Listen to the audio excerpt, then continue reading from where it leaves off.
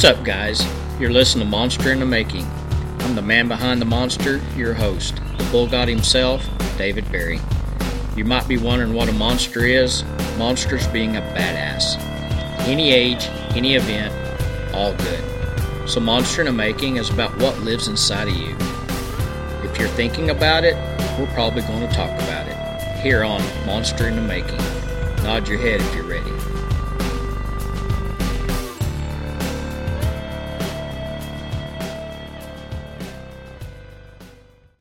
Welcome everybody at the Monster Bull Ranch here in Locust Grove, Oklahoma. I'm David Berry. I'll be the bull god that directs the arena here tonight. I got a special guest with me today, Mr. Gary LeFew. And somebody was talking about bull riding instructions, how to learn to ride bulls. And I said, you know what? I'm out of that LeFew tree. I'm the coach. He's the teacher, but I'm out of that LeFew coaching tree. And I met Gary probably 30 years ago, roughly. I mean, I met him in the late 80s when I was rodeoing out in California, out on the West Coast, entering all the pro rodeos out that way. And but leading up to that, I remember when I was a kid in school, Gary, that we my school librarian subscribed to the Pro Rodeo Sports News. And that's kind of where when I was a kid, that's kind of when I first started seeing bull riding pictures, the rodeo pictures, and it kind of got me, that was the magazine that I wanted. When I went in the library, that's the book I got, and looked at. But you'd have an ad in there for bull riding school, Santa Maria, California, and I'm like, where the fuck's California at, I mean, I'm in Locust Grove, Oklahoma, so... I'm thinking this son of a bitch is way the fuck over on the other side of this, the island somewhere. But anyway, long story short with that is, as I got to rodeoing professionally, I got to go out to the West Coast. I met you and started coming out to the ranch, and just kind of worked with that, your son Brett, and we just kind of had a bond there started. And then when I retired from riding bulls, I didn't want to leave the industry. I love bull riding. I love bulls. But more so, I always looked at myself like I left shit on the table. Like I didn't finish what I fucking came here to do. And so I wanted to be, I wanted to do something better than that. And my way was helping bull riders. Again, my first love was bucking bulls. I had that, but I needed to create bull riders. And, that had that love and passion that I had, and then help show them the basically what I was doing wrong that held me back, show them what to do right. And I picked that up from doing LeFew bull riding schools. So am I a copycat? Yes, I am. As I duplicate what works. I spread the word of what works. And so I've done, I don't know, gosh dang, I have no idea how many LeFew bull riding schools I've done over the years. Two a year, 3 a year, yak. And I was always a student of the game. We might have 15 students or we might have 50 students, especially after the Lane Frost movie come out. Everybody wanted their boyfriend to be a bull rider. So, the schools filled up then. But I was always a student of the game. I was always out listening. And so what you teach, what Brett teaches, I take and I coach to the guys that I'm not trying to reinvent nothing. I'm trying to help them not get in their way, but help them not make the mistakes I made. So anyway, I want to thank you for being here this week. Gary's here at the school, teaching the school here in Locust Grove, and so he's my guest tonight on my podcast, Monster in the Making, and he's been making monsters for several years. But I wanted to talk to you about kind of you're famous. Everybody fucking knows you're famous. But for me and for our sold-out crowd here, when did Gary get started bull riding? And tell me that bull riding career story. Well, I was, like every young kid at 19 years old, you're looking for your identity you're looking for what you want to do with your life, and that's a real critical period at 19. A lot of kids, probably if I hadn't found bull riding, I'd have probably ended up an alcoholic, and no telling what had happened to me, But I wasn't born in the same mold as other kids. I was looking for adventure, I was thinking about going to Australia, and they'd give you land over there, and there was all kinds of different options I was looking at, but one wasn't getting married and settled down right away and having kids, because I wanted to get out and live a little, and I was running around with the motorcycle gang out of Bakersfield called the Hells Angels, and they're just a bunch of Okies on motorcycles. They wasn't nothing tough about them, they're, but they're just a bunch of fun-loving guys, and 'cause you go to Bakersfield, I mean, that's western Oklahoma. Right, right. Awesome. Because most of them, they end up there out of the Dust Bowl, If you check out the history of the Dust Bowl, there were 6 million people that had to move out of this area, Yeah. and my folks included, they had to go west because there was a 10-year drought, and there wasn't, if you was a sharecropper, you wasn't gonna make no money, you wasn't nothing to share, so you had to get the hell out of there, go find someplace to get a. So they went west. They went west. That's how I ended up in California, because my dad was from West Texas, and my mother was from Kansas. So both Dust Bowl places. And so your mom's from Kansas and your dad's from Texas, West Texas. West Texas, yeah. How about that? Yeah, just a little town called Memphis, Texas. Okay. But they went west, and my dad went to school with Bob Wills and their family. They were neighbors, and they went to school together. They played music together, and my dad played guitar. My uncle played violin, and my aunt played the piano. And my mother said that they never had no money when they got west, but they didn't need any. They had music, and they had each other, and she said it's probably the best time of their life. Right. They had, they could live off the land. They had cattle, and they had pigs, and they had chickens, and so there's plenty of food. It's just nobody had a lot of money during the Depression, and but she said they didn't need no money to be happy. Right. So, absolutely. But getting back to my story, I was looking for adventure, and a friend of mine named Vidal Garcia had left school and was trying to rodeo, and he come home telling me the most romantic stories about rodeo, and he could really paint a romantic picture, and right. The girls were all prettier, and the bulls all jumped higher and spin faster, and man, I was just enthralled at listening to his stories, and so when there was actually a big motorcycle rally and a bull riding at Clovis, California, and I had long hair and a beard, and so I went to see my buddy Vidal went in this redneck bar, and some big redneck, went out of his way to bump into me, and look out, watch where you're going, punk, and I wasn't looking for no trouble, but when I went to get 4 drinks and was coming back with him, and then he went out of his way to bump me and spill all them drinks, and then I said, well, you're looking for trouble, you got it, you found it. Here it is, yeah. So, and I'd wrestled all through school, so I was pretty handy at wrestling, at the little ground and pound, So this guy's about 6'4", great big sunbuck. But when I got him outside, I slapped him so he'd come at me, and then I went under that sumbitch and goddamn decked his ass and awesome. Wore him out and beat shit out of him. So when I come back in, all them cowboys say, goddamn, that little hippie-looking sumbitch, he's pretty tough, Scrappy. Yeah. So the next day, out at the rodeo, Vidal Garcia was getting on this bull, and I was at his chute. And the bull behind him didn't have nobody on him. And the guy had turned him out. He was scared of him, because he was kind of notorious for whipping you down and knocking teeth out. And they get busted a guy's jaw the week before. And so I said, how come nobody's getting on that bull? And they said, the guy's scared of him. I said, well, hell, I ain't scared of him, So they said, well, come here, cowboy. You still bowed up from the night before. Yeah, hell yeah. So they just put some spurs on me and threw a hat on me, and I got my first taste of bull riding. But I didn't go real far on this. Somebody gets an NFR bull called Iceman. But, he throwed me about 20 feet, and I hit rolling. It was the most exciting, moment of my life, And more than anything there, I was watching the lifestyle of them rodeo cowboys. And you know, they were a modern day bunch of gypsies. You know, they were Right. going from one town to another, and Yes. just fun loving, you know, good timing, you know. And I It's said, awesome. Yeah. God, I said, you know, That's me. That's getting paid for having fun Yes, right there. So yes, I don't yeah. care what it takes. That, you know, I will put in the time, put in the effort, and whatever it takes, that's going to be me right there. That's how I'm going to make a living, you know. How old And was you at this time? I was about 19 and a half. Okay.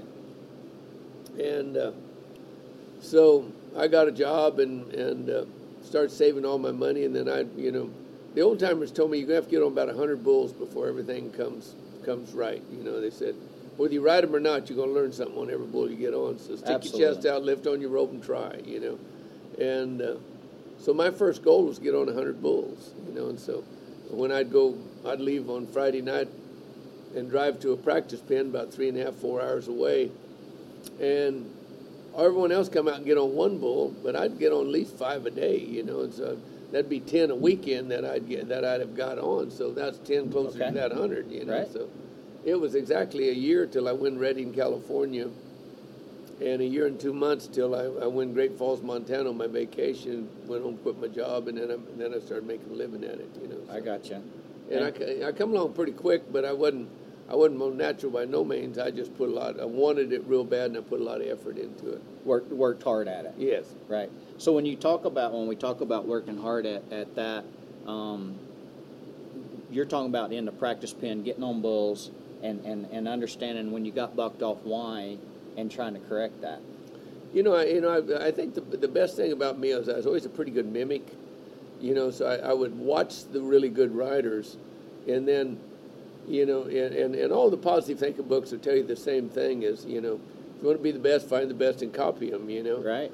But, you know, what even works better than that is pretend you're them. Pretend, that's right. Pretend you're them when you're riding. That's good. Because I like that. that puts you on the subconscious side of your mind. That's where we need to be. And the subconscious side of the mind, you know, for everything you see consciously, the subconscious sees 100 more. It sees every move. It sees the timing. Yes. It picks out every detail. Yes. And it'll feed it to you at the speed of light. Yes, yes. And it's processing 1 billion pieces of information per Yes. second. That's right. You know, so Absolutely. So I think just because I watch guys and I'd come home and I'd get on my stationary barrel and then I would just practice being a good hand that I seen, you know. Right. And I think that's one of the reasons that I was able to kind of get off that conscious mind and kind of just nod my head and start picking bull riding up. Right. Because it's an unconscious event. Absolutely. And that's what, yeah, because most bull riders get in the way of themselves. Oh, God, yeah. You know, yeah. So, and including me. I mean, I look back at my career and I'm like, man, if I could just do it over again, I'd kick your ass. You Yeah. know? And, Oh, you yeah. know, and probably steal your 2 girlfriends and Yeah. shit. You know, but anyway, so with that said though, Gary, like you was the world champion bull rider. Tell me about that year. Well, you know, it all started, you know, I made my first finals in 1966, my 3rd year out. And, you know, and Jim Shoulders pulled my rope every night, you know, and I was placing, you know, but I rode a really, really loose rope. I tell you what, it was almost like not having a rope, you know. Okay. I just, you know, Harry Tompkins was my hero, and he rode that real loose rope, and I thought, God, if he can do it, I can do it, you know. And so I made the finals, you know, with that loose rope in 10th place. But and placed in 3 rounds before the eliminator round, and then in the eliminator round I had a big belly rolling bull from the Northwest. So I think 17 was his number, but that rope come across his back, you know, and then for some reason I'd hang up more to a loose rope than I would a tight rope. Tight rope blow it out of there. That loose rope hand wouldn't come out. Right. And I hung up just long enough to break my ankle. And I had a bull I'd won Tucson on for my next one. I damn near put a cast on that, put a spur on that cast and got on him, but Right. the doctor talked me out of it. But then I went home, and my girlfriend was pregnant and with my first son, and so we got married, and then I started worrying about responsibility. You know, am I going to be able to make a living at this? Am I going to be able to, you know, to support a family and ride bulls and still living my dream, you know? And, you know, I learned later when I read my first positive thinking book that whatever you worry about is actually, you're actually programming to happen. You know? That's right. It's going to manufacture. It becomes a self-fulfilling prophecy. Yes. So And I sawed the cast off at 4 weeks, and you're supposed to keep it on 6 weeks. Well, it felt good in that cast, but it didn't feel so good when it got out of there, especially when I tried to ride bulls in. I was trying to squeeze, and I couldn't. And so I went to Denver and fell off a couple of bulls, and then I really started worrying. And the more I worried, the harder I tried, and the harder you try, the less you get done, because you're on the conscious side of the mind. Absolutely, yeah. So I went 6 months and didn't stay on a goddamn bull. It was the most disheartening time of my life, and most embarrassing time of my life, because I'd fall off a bull I could normally eat a sandwich on and talk to you on, Right. And a guy named Bill Earl, during that 6 months deal showed up. Bill was a kind of a gigolo, and never win any. I never had seen him win anything. He just kind of hustled his way down the road. But he was in a pawn shop in Dallas, Texas, pawning an old ring that a sugar mama gave him because he was good at true loving these old gals and fleecing them for money. And so this self-made millionaire was in there, and he said, "You having a little run of bad luck, kid?" And he said, "Yes, sir." He said, "Well, I'll tell you what," he said, I'm a amateur hypnotist. I'd like to take you home and hypnotize you for 30 days straight. Then I'll pay for your way down the road." Okay. So Bill went for that naturally. He fell for it. He fell for it. Yeah, he was looking for anything. The guy hypnotized him, and I was at Indio, California. I went down to Brawley, California, and got on bulls for Andy Riggy, tryout bulls. Rode about 10 bulls, rode every one of them. Some of them spin, some of them didn't, but made some really good bull rides. Come back, nodded my head in the bull ride in there, and I went, "I like to jump to make a jump." So the building was there. It's just it wasn't there under pressure. Right. So, and then Bill shows up and wins the bull riding, and then tells me he's placed at 10 rodeos in a row, and I mean he's kicking ass and taking names. Right. And here I could ride bulls, and this guy never could, and all of a sudden he can, and I can't. What the hell's going on here? here? So, wait a minute, what the hell's happening here? Absolutely. So he tells me about this hypnotist hypnotizing him, and I said, "Good God, if that's working for you, it's got to work for me." Yes. So I was just picking his brain all night. We went out drinking, and then when we went, I stayed with him at this Holiday Inn he had, and Psycho-Cybernetics, this positive thinking book, was on there. Maxwell Maltz. Maxwell Maltz, yes, sir. Yes, sir. And I said, "What's this book about?" And he said, "Well, that's one that inspired the millionaire, and he wants me to read it." I said, "Well, tell me about it." He said, "I don't read." He said, "If I get in a slump, I'll go back, he'll hypnotize me, I said, "Well, give me the book." So he gave me the book, and while he slept that night, I started reading it, Okay. And every page I read, I just sit up in bed and laughed, because it was literally the light at the end of the tunnel. But it was hitting home. It showed everything that was happening to me and why. Yes. And because it was all self-imposed. Yes. And it also said if you reverse the worry process and started worrying about how good it is to win, how good it's going to feel to be in the middle of that bull when he's spinning his ass off, and how good it's going to feel to jump off and raise your hands, go pick up a big check, drive off in your new car. Absolutely. And then you turn it into positive worry, So I spent the next couple of months reprogramming myself, set a goal to win the World's Championship, because that book convinced me I had the same mind, the same body as the next guy. If somebody else could win it, I could too. Right. So a guy named George Paul come along by then, really the rankest bull rider I ever seen. I mean, this guy, I've seen them all come and go, but I've never seen any better. Gary, and I've heard that in the past, and I've heard you talk about him too, but that he was something special. Oh, God. Talk about an athlete, he was 16 years old, and they used to bring guys that fought bare knuckle professionally, and a lot of people bet a lot of money on them. They would bring them to Villa Cunha there, and they'd go out behind Londo's and match against this 16-year-old kid, and he knocked every one of them out. Sean Davis was three-time boxing champion, in college. And he sparred with him, and he said, when he hit you in the arm, you couldn't pick your arm up, He said he hit like Rocky Marciano. Staining. He said when he hit you, you knew you'd been hit. He said he thought he could have been a heavyweight champion. He wasn't even heavyweight. He said this guy was and quick as a cat. Quick as a cat. Yes. And he had all kinds of streaks. He had like 19-inch arms, a little waist. He'd walk into a room, stand on his head, and do 100 push-ups standing on his head, Get you some of that, huh? Yeah, just super athlete. Right. But he didn't ride on strength. He just rode on agility, quick as a cat. And so me and one of my traveling partners, John Quintana, we decided that we were going to role model this guy. You know, this was the guy that we wanted to be. So that first year that I started, you know, when I got on my barrel, when I got on a practice bull, or when I got on a competition bull, I wasn't Gary LeFew, I was George Paul. And anywhere I went that George Paul was at, I'd bribe the shoot boss to let me ride after George, because when I watched him ride, he wasn't going to buck me off, you know, because I just seen perfection, you know. Right. And he made rank bulls look easy, you know. And so when I started role modeling him, that first year I went to runner-up for the World's Championship behind him. I went second at the finals behind him. You know? Then the third year, or the second year, I come back, and the only mistake I made going into the finals the year before, I'd practice on jumping kickers, just some big old fat Hereford bulls. Well, I thought if I got some rank bulls, that would make me better. Right. Boy, was that a mistake. Yes. Yeah. Right. I got to where I just have to beat myself to go down and get on these rank some bitches, you know? Yeah, you didn't feel like ride one, throw off another one. So my confidence was at an all-time low instead of an all-time high when I got to the finals. And they bucked me off 2 or 3 bulls in a row. And then I finally just went out and I told the gate man, when I take my wrap, open the gate, you know, I got to jar myself loose. And I didn't even take a wrap that next night. I just come across and I seen that gate coming open out of the corner of my eye. I just had a butterfly. I just grabbed it. Go for it. Went for it and won the round. Just go for it. And then I just, we did it every night. But I had made him let me take a wrap. But I started winning again. You know, I loosed me up, started riding. Then I win.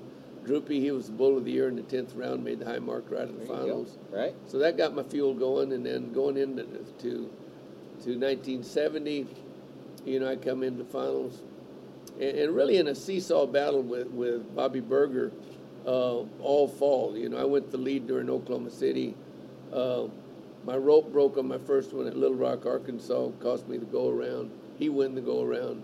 Win the average. I think I might have won the second go-around, but I didn't win no average, you know, so he went back to the lead. Okay. I won the first round to Cow Palace, went back to the lead. He won the second round, went back to the lead. The dogfight. Yeah, the dogfight. Dogfight. And then I won the short round and the average. I think he might have bucked off, so that gave me a lead going into the finals. But you know, he was a 2-time NFR champion, so nobody to you know. But there's a saying in sports: when you're ahead, when you're behind, never quit looking forward. When you're ahead, never look back. You know, so I wasn't going to look who was behind me. I was just going to look at one goal of winning the NFR.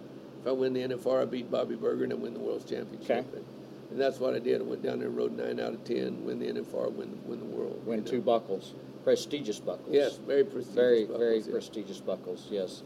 That's something that when I see out here at the ranch, some of the boys will come out and train, and some of the PRCA guys will show up and they'll have that gold buckle on. That's just badass. Oh, yeah. I mean, they don't hand them motherfuckers out, you know? They just don't. You know, you earn that. Yeah, you got to. So... You got to ride your way there. Yes, absolutely. So you retire from riding bulls and start Gary LeFew bull riding schools. Tell me about that. What was your goal when you started the schools? You obviously there's like when we're riding bulls, we're riding for money, make a living. Bull riding's done. Still want to make a living. Still want to be active in the sport. You took what you learned from yourself and the other guys, the other studs, and put it in a package and started doing bull riding schools. Tell me about that. Well, you know, ironically, when I first started, I was horrible, because you know, I didn't have no videotape, and I wasn't able to really break it down like I do now, you know. But yes, so. Guy would come out, you know, and he'd hit the ground, and he'd say, "What did I do?" You know, and I said, "Well, I don't think you was lifting hard enough. Maybe lift a little harder." And the harder he lift, the bigger hump he'd get his back flatter on his ass, and being farther off his rope he'd be, you know. Yes. God, I was just pulling my hair out, you know. Well, luckily, my daughter's taking jumping horse lessons at the time, so I go down and, you know, bull riding's been around a couple hundred years. That art form's been around several thousand years, you know. So, yes, sir. So anyway, I go down there, and they started out with no hands, just making her post, lightly touch on her butt, you know, just that getting rhythm with the horse, and you know what posting is, and then every time she'd plop on her butt would slide, and she'd have double grab, you know. And I started watching this, and I said, you know, this makes a lot of sense. Yes. And then they started taking over jumps, so I enrolled in the class, Okay. bought me a horse, started taking jumping horse lessons. And you're retired from riding bulls. Yeah, so. yeah. Okay. So I started learning everything I could about jumping horse riding, and then I started applying that to my bull riding classes. And then I Right. went out and spent $20,000, which would be the equivalent of probably $100,000 today, but in the '70s, on video equipment, which was the old 3/4 inch stuff that they had in studios, where I could slow bull riding down and break it down and really see what the great bull riders were doing, Okay. Right. And then once we started breaking that down, we started putting a formula together that we could put drills, because I used to wrestle, and everything in wrestle is drills. You do the drills over and over and over again. When you go in there and wrestle, there's no time to think. It's Yes. going too quick. Yeah. I mean, you go from one move to another, and if you have to stop and think about it, your ass is whipped right there. Right. Yeah. Absolutely. Yes. And so I tried to put the same thing to bull riding, is put these drills together that once you got on your bull, just if you didn't have it together by then, there's no, you're wasting time thinking. Right. Because you just want to clear your head and react to what you've trained yourself. If it don't work, then keep training. Right. So as you learn the techniques of the jumping horses, like out here at coach practice, what if like when you started, you had the technology today that we have today back then? Oh God! How many more effective bull riders? Oh, good God! Yeah, I'd have been able to break it down so much quicker Yes. and really refine it. Because it's it's been a work in progress. I still learn something every day. As a teacher, you're never so good that you can't learn something. Right. I remember I had a big old kid come over from Australia. He weighed 225 and he was 6'4", and he had just won the championship over there. And I said, God damn, you got a lot of weight up there, to be riding, to win a championship. And he said, he'd had a lot of hell learning, and because he had so damn much weight, they were just slamming him. And this Australian champion kind of took him under his wing, and he said, below your belt buckle and your rib cage is the most important part of your anatomy in bull riding. He said, anytime you get a little bit of addition, that you're flat on your ass. Yes. I remember when I first come to Texas, they told me if your back didn't hurt from arching, you wasn't doing it right. Right. So keep that back arch forward and back. Yes. So this guy, he had him walk around all day just keeping his back arched and his stomach out. And then he said, when you leave there on that bull, when he jumps, put your belly button in front of your hand. Just lower your belly and move it forward and get it in front of your hand, and then set up and meet the kick. And that's all the information he gave him, you know. And you go to looking at it, when a guy's belly button's behind that hand, he's on his ass. Right. And when that belly button's in front of that hand, he's off his ass, Right. And when you're sitting on your ass, you're sitting on some power back there. Oh, God. Shit can happen. That's how that bull gets you off his back is that kick. Hell yeah. When they jump and you're on your ass, they slide you back, and then They that got kick. you. Yeah. That kick and that yank on that arm, my man, that just throws you out of position. Donnie Gay always said, riding bulls will keep moving that ass around, getting it back to the center. Right. Keep putting it back against that rope, I like that, what you're talking about, that lower level, because I think that does make a difference. Of me and you sitting here in these chairs, we're sitting flat on our ass. Yeah. That bull's slam dunk our ass, you know. If we roll up just a little bit, we got him, or got a shot at him anyway, So everything they're doing is when they're spinning, they're jumping and kicking, Yes. So that's why Denny Flynn and all them guys say, perfect the jump and kick, and the spin will take care of itself. Gary, that's the first time I ever heard that in my life. And I've been riding bulls since I was 13, but the first time I ever heard that was from you, and just over listening, Yeah. But a bull and I use it today in my coach practice stuff, is that a bull that's, because I'm about jump kick bulls. Yeah. We train on jump kick, and then once you get to that, we'll circle, and then we'll start spinning. Yeah. But it's about that basic jump kick because it's pretty much the same stuff. There's a little bit of different angle when they spin, but it's still the basics are move to the front, catch the kick.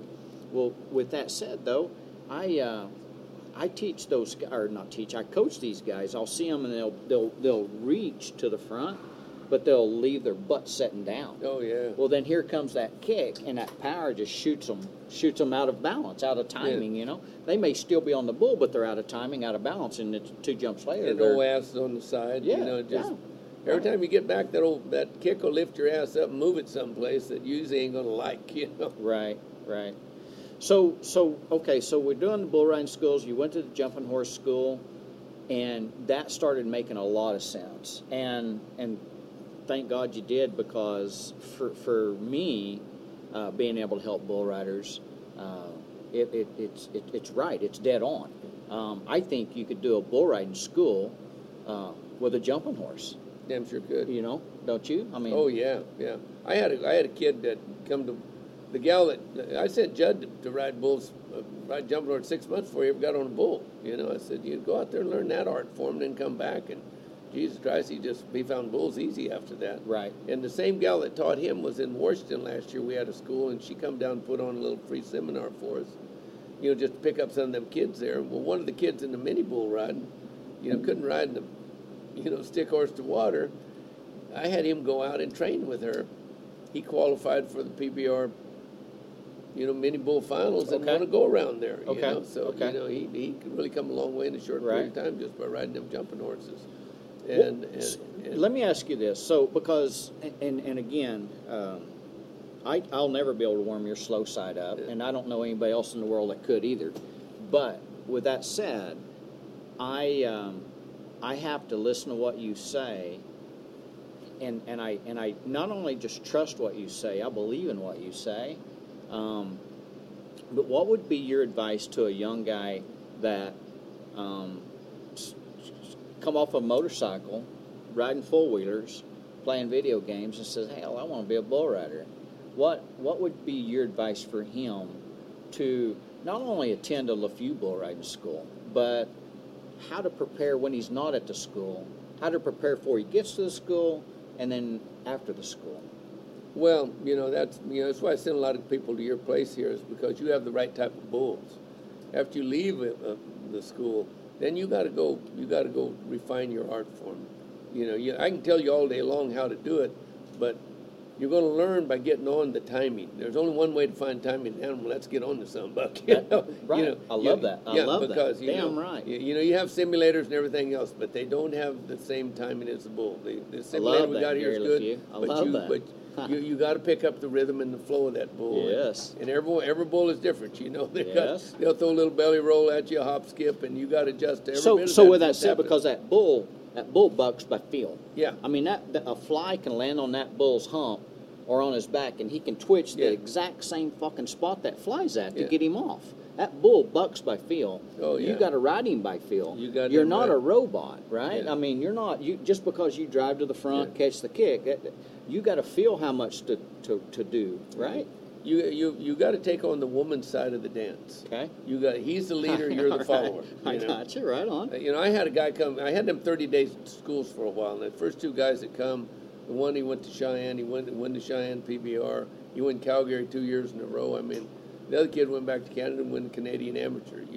So we had pretty good luck with the first couple. So we had a few more of them schools. Well, I had this one guy come. He'd never rode bulls before, and he was a college professor, real cerebral. So it was hard to get him off that conscious side of the mind because he was a thinker. Instead of an imagination guy. So all the way through the school, he never rode a bull because he looked like a robot on him. He was just he made all the right moves, but there was no timing to it, So at the end of the school, I'm frustrated as hell because I know I can keep this bitch on something, So I said, do you know how to dance? And he said, no. I said, good, I want you to take dance lessons. I don't want you to learn how to lead, I want you to learn how to follow. Because when you're riding the bull, he's the leader, you're the follower. And right now you're trying to lead. Yes. So so I had him take 30 days of dance lessons, and then once he got following down, then I had her blindfold him and make him do it totally by feel. He come back down, got on 3 bulls, rode them perfectly, and that was up to about 60% of the bulls he's getting on, he's staying on. I love the dance. I love I know, because I attended pretty much every rodeo dance after the rodeo there was. And then, but I'd go out there and I'd dance with this girl, and she'd be like, you're a real cowboy, ain't you? And I'd say, how'd you know? Because you can't dance. I'm like, what the hell? So, but the real dancer, he has that rhythm and that timing, and I'm like, all right, bring that guy and let's put him on some bulls. He might be a bull rider, So, okay, so I love that. I love that theory, because guys are, what I see at my coach practice is that they stay on that conscious side, and bull riding's not that strength sport. It don't matter how big you are, how small you are. It's not a strength sport. There's that spot on that bull and it's not a very big spot. And I was telling the boy the other day, I said, gravity loves free arms, and these guys, they want to, because back in our day, or my day even, the prettiest picture you could take was on the kick. Yeah. And shit, the higher you could get that arm out there and that chest up there out there at them, the prettier your picture was, And but in today's world, as fast as bulls are now, you can't do that. You can't be big armed out there. You got to be a little bit smaller about things, right? Oh yeah, you got to be compact, straight forward, straight back. Stay in your zone. Stay in the zone. Stay in the zone. Stay in the zone. So like, all right. So moving forward with this is when I was in California, I don't even remember what year it was, but you pull in, it's late at night, and I'm there at the ranch at your house, and you pull in a truck and a trailer, cargo trailer, open the back door, out the back you pull a stuffed fucking bull out of there, a stuffed bucking bull, like he's bucking. Yeah. Right? So I'm like, holy fuck, So take that, we're in California. Years later, I come back to Oklahoma, I'm home, and I told my dad, I said, I want to build a stuffed fucking bull. He says, what? I said, I want to build a fucking stuffed bucking bull. So I hunted the fucking country for just the gnarliest looking fucking bull, that was, fixing to die. Yeah. And so we bought him, and my dad, he used to work, he was a state trooper, and he used to work a truck wrecks by this taxidermy shop all the fucking time. Truck turnover by this taxidermy shop all the time. So he got to be good friends with this taxidermist. So anyway, taxidermist helped us build my first stuffed bull. And I took it to fairs and rodeos and shit and took pictures, on it, or people take pictures. And but I was still trying to ride bulls too, and I felt like, this is taken away from, the weekends I'm here, I need to be riding bulls. So I sold it. Well, then a couple of years later, I come up with this idea. I'm like, when I'm doing bull riding, so I'm retired from riding bulls. Now I'm doing monster bull. I'm doing the fucking WWE shit. I mean, it's fucking crazy. My hair's long. I'm beaded up. I got a long fur coat on, I built me a bull that I could ride out of the ceiling, the stuffed bull that I could ride out of the ceiling. And they lower me down to all this fucking crazy music and shit going on, and people are like, holy hell. And that's where the bull god shit comes from. They see that stuff. But I got that from you. I'll be darned, yeah. So yeah, I took that bull to Denver in 1989, and it was the first day of the first Gulf War. Where the first George Bush was president. Yes. Every picture on the Denver Post was a war picture except one. They had a colored picture of two little kids on my stuffed bull on the front page, and we took $35,000 worth of pictures at $10 a picture, yes, mind you. Yeah, I know. Right? In 10 days. I mean, you talk about busy. Now, we were busy. We were throwing some butts on and off of there now. Yes. And yes. But that thing I made a lot of money with that damn thing. You made a lot of money with bucking machine that you. Oh have, man, right? I bought that old that gold nugget bucking machine from Sam Reeves when I had a guy come up to school and he needed to learn how to ride an El Toro machine, which I had. And I found out real quick it was horrible for teaching bull riding, but if you just jumped and kicked it, it was okay, but not to spin. Right, You just tell him to post on it. I got you. Yes, but we never spin it anymore. But this guy needed to learn how to ride it spinning because he had a part in his movie. And I said, well, what's the movie about? And he said, well, John Travolta's in it, and it's about a bucking machine. And I said, oh, good God. John Travolta just changed the whole world when he did Saturday Night Live, and every goddamn bar become a disco, Right. and we had to put up with that horrible shit, Right. Yeah. So then I said, now, the Western world's going to go ballistic with Johnny, because he was the hottest thing in the movie business at that time. Right. So I bought up every old used bucking machine I could find. You can buy them for $500, and then when that Sam Reeves machine come up, I think I might have paid $12,000 for it. But it was on a trailer, and it had a horse on one end and a bull on the other, and my wife damn near divorced me over it, but we took it to the state fair for 30 days, and they paid the electricity, cost $1,000 rent, and it run on 220. I'm sure I used up more electricity than my rent. Right. But, yes. But I was making between 1,500 and 2,000 a day for 30 days straight in cash. I never seen so much cash in all my life. Right, yeah. You know, and it was just ching, you know. Right. And for 2 years, I made tons of money on that thing. And then in 2 years, they paid out $150 million in lawsuits, you know, on them things. And How about that? That's when the insurance went to Right. about $30,000 a year. Things got and then, stupid, yeah. And so I quit packing it around. But, Right. you know. Yeah. But I it love was sure good for a couple of years. Oh, I know, and I love the story that Brett tells me about when you'd run the bucket machine, and then, like, you know, the business would slow down. You know, the crowd wasn't coming in. You'd put Judd up there, Oh, man. you know, and then here they come. You know? He's about 4 years old. He'd ride that thing full blast and eat a hot dog at the same time. Yeah, he just Awesome. attracted a crowd. Hell yeah, awesome. And then somebody come over that missed him, you know, and some guy come over and said, "Hey, little kid, come here." He said, "My buddy didn't get to see you ride." He said, Do it again. "Can you do it again?" And Judd would go, "You know how he is." He go, "You got any money?" And the guy pull out his wallet, you know, and go reaching for a one. Judd would reach by the one and grab a 20, and he go, "That's money." There we Stick it in go. his pocket. Off he'd go. You know? At the end of the day, That's he'd have awesome. $400 or $500 Hell in yeah. his pocket. You know, Hell yeah, just people. perfect. Yeah.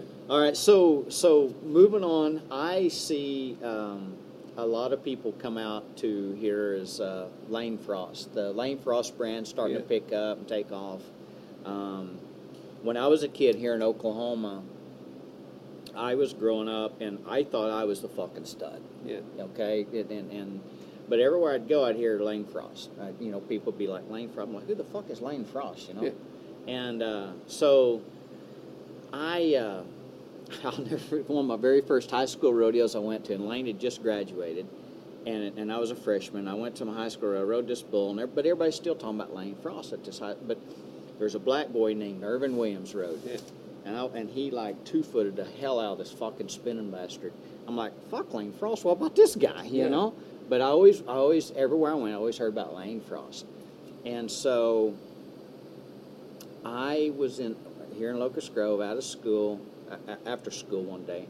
I went to a convenience store to get a soda pop, and there hanging was a piece of paper, pretty simple shit, of a picture of Lane Frost riding a bull, advertising his very first bull riding school, him and Freckles Brown. And it was like $150 for 3 days. And I'm like, I'm already the high school state champion bull rider, been to the high school finals twice. I mean, I'm the stud. But I went, I paid my tuition, I went. It was the best investment I ever made. I walked in, I'll never forget him he was late getting to the school, but I'll never forget him walking up and he said, "Hi, I'm Lane Frost." I'll never forget that moment in life. But after the end of the 3 days, he put his arm around me. He said, "Dave," he said, "what's your goals?" And I told him. And he said, "You know what? When you feel your permit, call me." Well, fuck, I graduated school, bought my permit, filled it, called him. And I didn't. I just called him because I was entering Denver. Well, Denver has 100 fucking performances. And contractors put their better bulls out on certain nights. So I wanted to know what night to enter. Well, I called him. Well, he says, "Dave," he said, "let me call you back." It was right after the finals, and he'd won the world. That was in '87. So my rookie year was in '88. And I called him, and he said, "I'll call you back. I'm putting carpet down for my mom and dad there in their house." He calls me back, and he says, "I talked to Tough, and fucking Lambert, he's going to fucking enter with Jim. Jim's getting out, and it's going to be Cody and Jim and some guy named Ty Murray." And so it opened it up for me. He said, "I've talked to Tough. We're going to enter you." And we hang up the phone. I'm like, fuck, and it was crazy. And but that was 1988, my rookie year. We probably the best thing I'd ever done was putting the right people around me. If with that, from my family to my rodeo family, I have been blessed with the right people around me. And Lane was one of them. I won the Rookie of the Year, bull riding in 1988, beat Ty Murray, and out of that, it's only buckle he don't have, and he don't give two shits about it. But anyway, I do. But having that positive person around me. We talk about psycho-cybernetics and Zig Ziglar stuff, see at the top, just that positive stuff. But Lane was positive. He just had that aura and that energy to him. Did, didn't he? Yeah, he was. It was awesome stuff, and then I'd be in the van with him and Tough and Tough. He'd be telling me I'm a pussy and I worst driver in the PRCA, and if I get bucked off again, I gotta go home and shit like that. And then Lane would come up to me and say, "You don't mean that," stuff like that. Always taking up for Tough, what Tough said. But anyway, it was all good. I loved it. I loved the moment in life. But putting that right people around me at that time in my life was so important. And I talk to the kids that come around me now in the coach practices I do, of make sure you've got the right traveling partner. Because I've gotten a rig with later in life, I've gotten in the truck, van, whatever, with other guys. And by the time I got to the rodeo, I wanted to fucking punch somebody in the face, Yeah. I mean, I was just like negative, Nancy, But I wasn't like that with Lane and Tough. It's like you're trying to keep up with them, There's not a bull in the world that they can't ride, and but they're just that energy, And so, who is your famous, or not famous, but most favorite traveling partner that you felt elevated you to your top of your game? Who would that have been? I think, probably when during those championship years, me and John Quintana were best friends, and he was become one of the great bull riders of all time. But it was really funny that we were the positive thinkers in the back of the plane, and then Bill Cornell and Bill Stanton were in the front, and they were like, or Lee Marcold, they were always like cussing shit, and cussing this guy and like real negative. So every day it was like the positive thinkers against the negative thinkers, and every day we'd beat them, we'd just like when it ended up at the end of the week, we'd win more than them, right, and because we were just, and it was just, he was Quintana. We were just. I went down to see him in Australia just before he got killed, and it was like we ain't seen each other in 10 years. It was like yesterday. Okay. That friendship was always there. We were kindred spirits or something. But those are friendships that are for a bull rider that meant something for you. Oh yeah, they last forever. Yeah. And then of course Dickie Cox and Cornell, they picked me up when my car blew up. And Cornell, he was kind of a negative sumbuck, but he was just cocky. He wasn't as negative as he was cocky. Right. Somebody'd say, "Boy, that Tornado's rank sumbuck." He'd be walking by and he'd say, "You wait till I draw him, I'll spur him in the neck." Yes. Right. Everybody hated him because Right. he was so cocky. Right. But he'd back it up. Somebody's good Lane ride. and Tough are the same. Yeah. I mean, they wasn't the same people at Yeah. all. I Yeah. mean, night and day fucking difference, Yeah. But they fed off each other. They fed off each other. Yeah.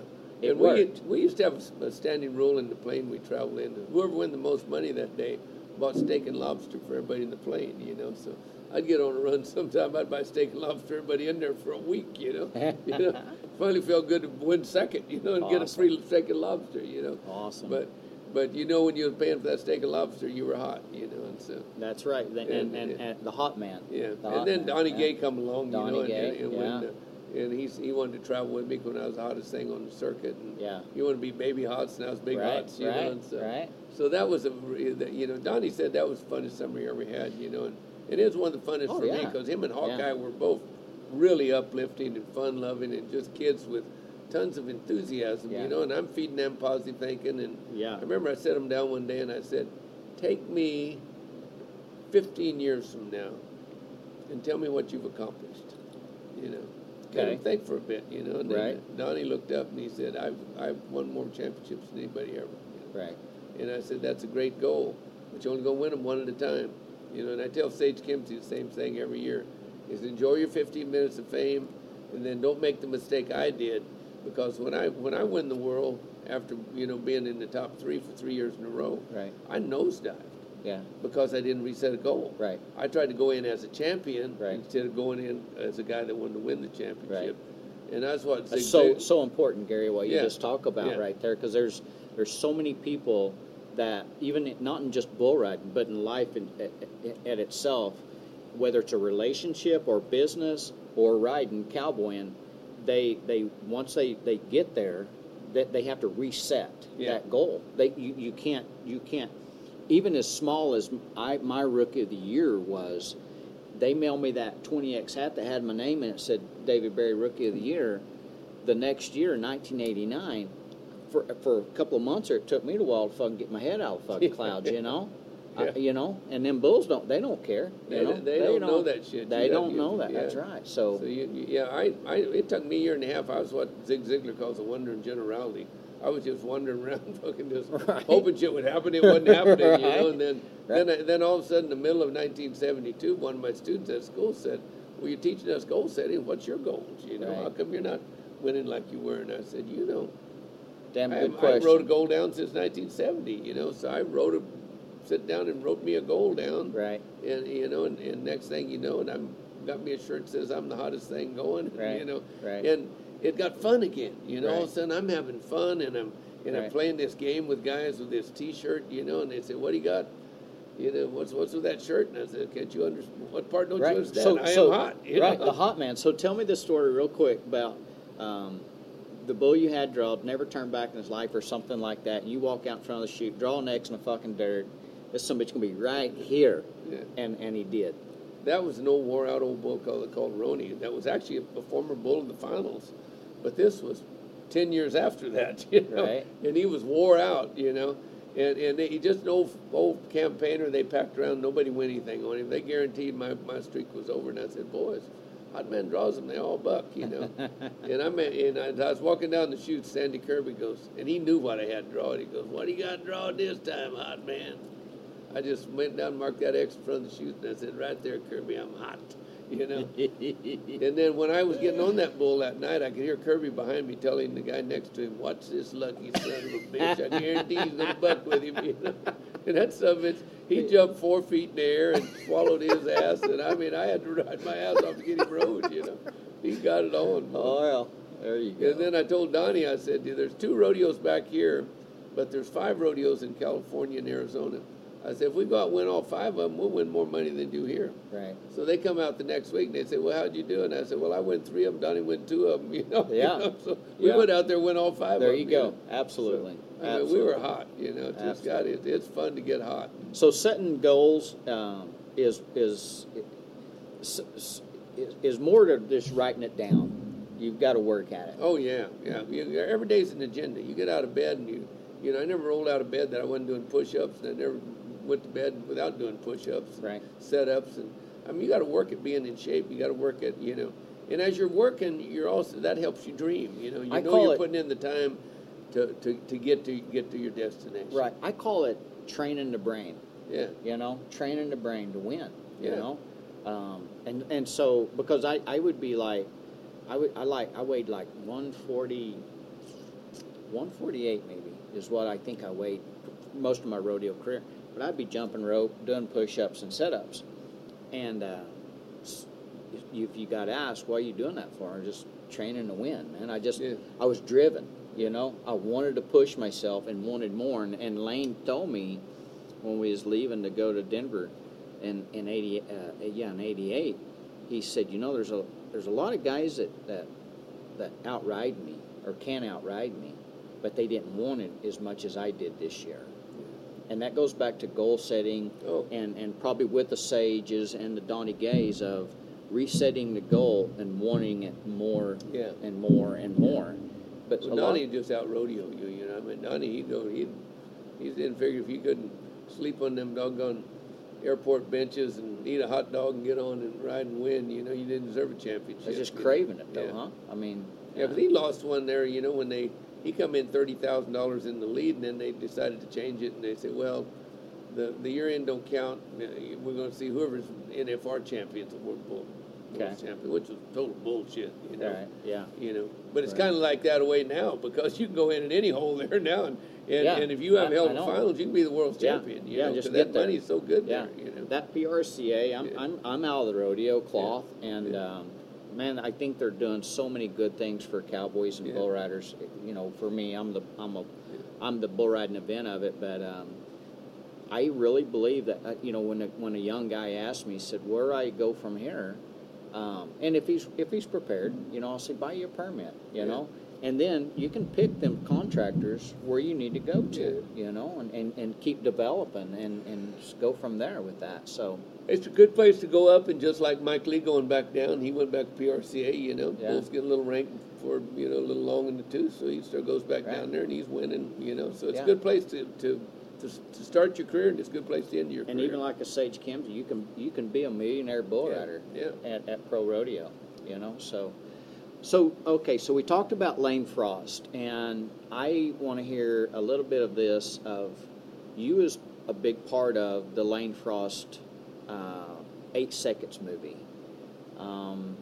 Tell me, because one I was telling you this other night was one of my biggest favorite things of that movie was when Tuff says, Lane says, look, it's Gary LeFew, and that just stays in my head, and you're Gary LeFew. How I ain't gonna ask you how it feels to be Gary LeFew, but to be a part of such a special movie that's touched so many people and kids. You not only did you have a part in the movie, but you had 100% of the part of teaching Luke Perry how to ride bulls. So tell me about that experience, what that was like. Well, the first time I met, Luke, he come up to the ranch, and he'd never been he didn't know how to ride a horse. He'd never been on a bull, so I had to teach him without, he couldn't get on any bulls. When they hired me, they said, we hear you're the world's best instructor, but, and I said, I am, but I'm expensive, Right, so right. You want to let them Hollywood Jews know up front. Right, exactly. It's going to cost them some money. Yes, sir. But they said, well, we need you to teach this guy to ride bulls, but he can't get on any bulls to learn. Can you do that? And I said, yeah, you bet I can, I said, we teach through drills and visualization, and so him being an actor is natural for visualization, because that's what they do in acting. They're paid pretenders. That's right, exactly. And you're supposed to pretend, and what awesome. always worked for me was pretending I was George Paul. Yes, sir. So, I played 20 minutes of Lane's greatest rides for him every night that he watched, absorbed, and then just try to imagine what it would like to be Lane Frost on a bull. Yeah. We do the horse drills, we do the barrel drills and everything. But more than anything, the visualization, I think, was what really did him more good than any, is visualizing being Lane Frost and trying to imagine what it felt like to be Lane Frost. Okay. And then I told him when he got on that bull, when that movie was over, we went to Bernie, Texas. He got on his first bull. And I said, you are not Luke Perry, you're Lane Frost. So you nod your head, feeling like Lane Frost, and you become Lane Frost. Right. And I tell you what, he went that, okay, man, just like Lane did, and had a shoot fight in some buck, because they'd been spraying him in the face to make him look like a bull that Tuff Hedeman had. So that bull was pissed off and had a hell of a day. He wasn't supposed to buck that good. And he went about 2 and turned back into his hand, and he tipped over in there and spurred the shit out of him. Right. It looked like Lane Frost come out of the grave and rode him, Right. He come to a bull riders only a couple months later. He said, got anything I can get on? They said, well, everything bucks. And he said, well, I'm ready. And he rode this red muley bull, went both ways right in the gate. They said he'd been maybe 82, 83 points. He'd been in the contest. There you go. So, it just shows the power of visualization. Yes. And which becomes such a big part of my bull riding when I first read Psycho Cybernetics, because, I was broke. My wife was big pregnant, and it was at the point where I was going to have to fish or cut bait, and so I whatever the book said to do is I did, yes. And so I got up every morning and I did visualization, right. and I did all the exercise to get me down into that unconscious state, and then I'd spend an hour there riding bulls every day. So as we talk about that, because I love that, I think you're dialed in 100%. When a young man's when a bull rider's doing drills on his barrel, he's got to be visualizing. Oh God, yeah. That, right? I mean, is that? Yeah, it's like Vince Lombardi said, practice doesn't make perfect unless you practice perfect. Right. So you got to have a mental picture of what perfect is. To me, perfect was George Paul. So okay. when I was on my stationary barrel, or when I was on a bull, is I was visualizing George Paul. In fact, I was pretending I was George Paul. So what was guiding every move that I was making was the memory of what I seen George Paul do. you know, and Right. it's just that instant recall of him riding as I'm riding, Right. you know, and then my subconscious just picked it up, put Right. the timing together of Right. it, you know, so. My wife tells me about a time when I want to think she'd entered a team roping or something somewhere, and she never roped before but she visualized Yeah. them NFR guys backing in that box and spinning that rope and just mimicked them, just did what they did, you know. That is so true. And so like for me, I wanted to be Lane Frost once I met him. Okay, let me back up. Before I met Lane Frost, I wanted to meet Lane Frost. I didn't know I wanted to be like Lane Frost. But when I met him, I like, this guy's me. This guy's just like me. And I think that's one of the reasons we hit it off. But so as I would visualize riding bulls, I didn't see myself. I would see Lane riding them bulls, you know. And so it was a good thing. But you know, you talk about Freckles Brown having that school with Freckles. Oh, Freckles yeah. was one of my heroes when I first started out because he won the world at 41. I think he was a few days short of his 47th birthday when he won the finals. I come in third place in 1968. Freckles was second place, and he was 48 years old. You know, so, right. You know, so Yes. yeah. So and because the finals fell a little later that year, you know, because I think he was a December baby, and so Right. They said he was 46 when he won the finals, but he's Okay. closer to 47 because Right. he was just a few days short of it. Yeah. But every time I'd ask Freckles about a bull that I had drawn, he never told me one thing about how to mechanically ride him. He would think back to a previous ride that you rode similar to that, and he said, "Remember what that felt like when you rode that bull at Salinas or Cheyenne Right. or Calgary or wherever Right. it's at?" Recall it. Yeah. Drum it up. And I'd say, "Oh yeah, I never felt better on one in my life." And Yeah. he'd say, "That's what this is There going you to feel go. like. That's Right. what this is going to feel like. This is Absolutely. going to be first place. Let me pull Absolutely. your rope, you know." Yeah. And- Absolutely. And and that's what all the books say to do. You Yeah. know, it's conjure Yes. up that winning feeling, Right. and it'll carry over again. You know. Right.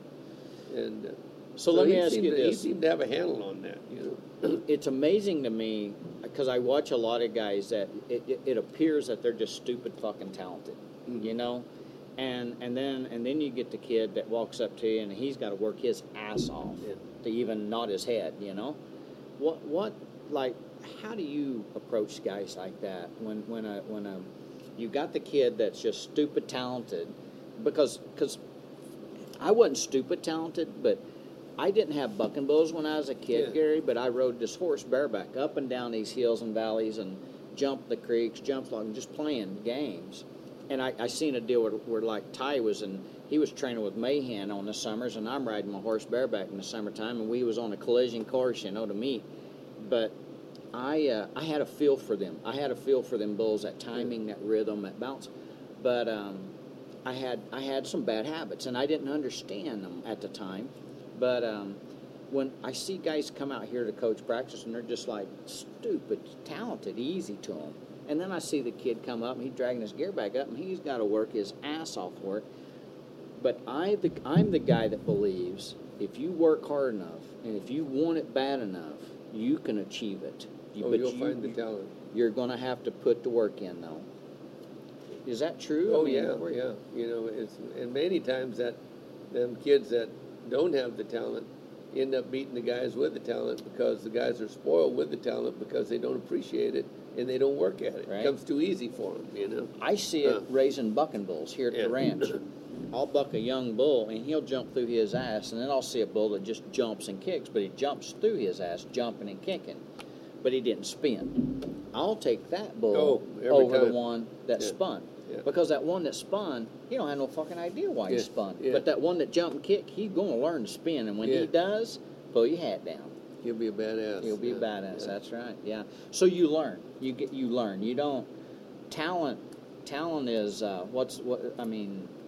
There's a book out there. Talent is overrated. I believe that. I believe that. I think there's guys that it's easier for them, but talent doesn't win. Desire wins. Work wins. Well, if you'd seen Sage Kimsey, the first two schools he come to in mind, he'd have been the last guy that you thought was going to be. You wouldn't picked him. Yeah, Yeah. he'd have been the last one you picked. Yeah. You know, in fact, you kind of felt sorry for him. Right. you know. Yeah. You know. You know, but my third school, hard work and dedication started showing up. And I know, by before school, he was like poison. and you can see that, right? Yeah. I mean, you see, I can see when Yeah. somebody comes to coach practice, and then I do it once a month. Yeah. And so they got back to that 21 days or 21 days in psycho-cybernetics, develop that habit, good or bad, but you're going to develop. I can see the ones that worked at it, done something about it. I can tell, but there's a lot of laziness in kids today that I see, and I'm not picking on nobody. Yeah. I mean, I couldn't say no names, but I see a lot of laziness in kids today. Oh, yeah. Not wanting to work at it, not wanting to put out that effort, and then just looking for, and I hate to say it, but an easy way out, but they still want to wear that cowboy hat. Yeah. And I'm the guy. I mean, I walk around and look. I mean, everybody says I look like Kid Rock. I fucking got long hair.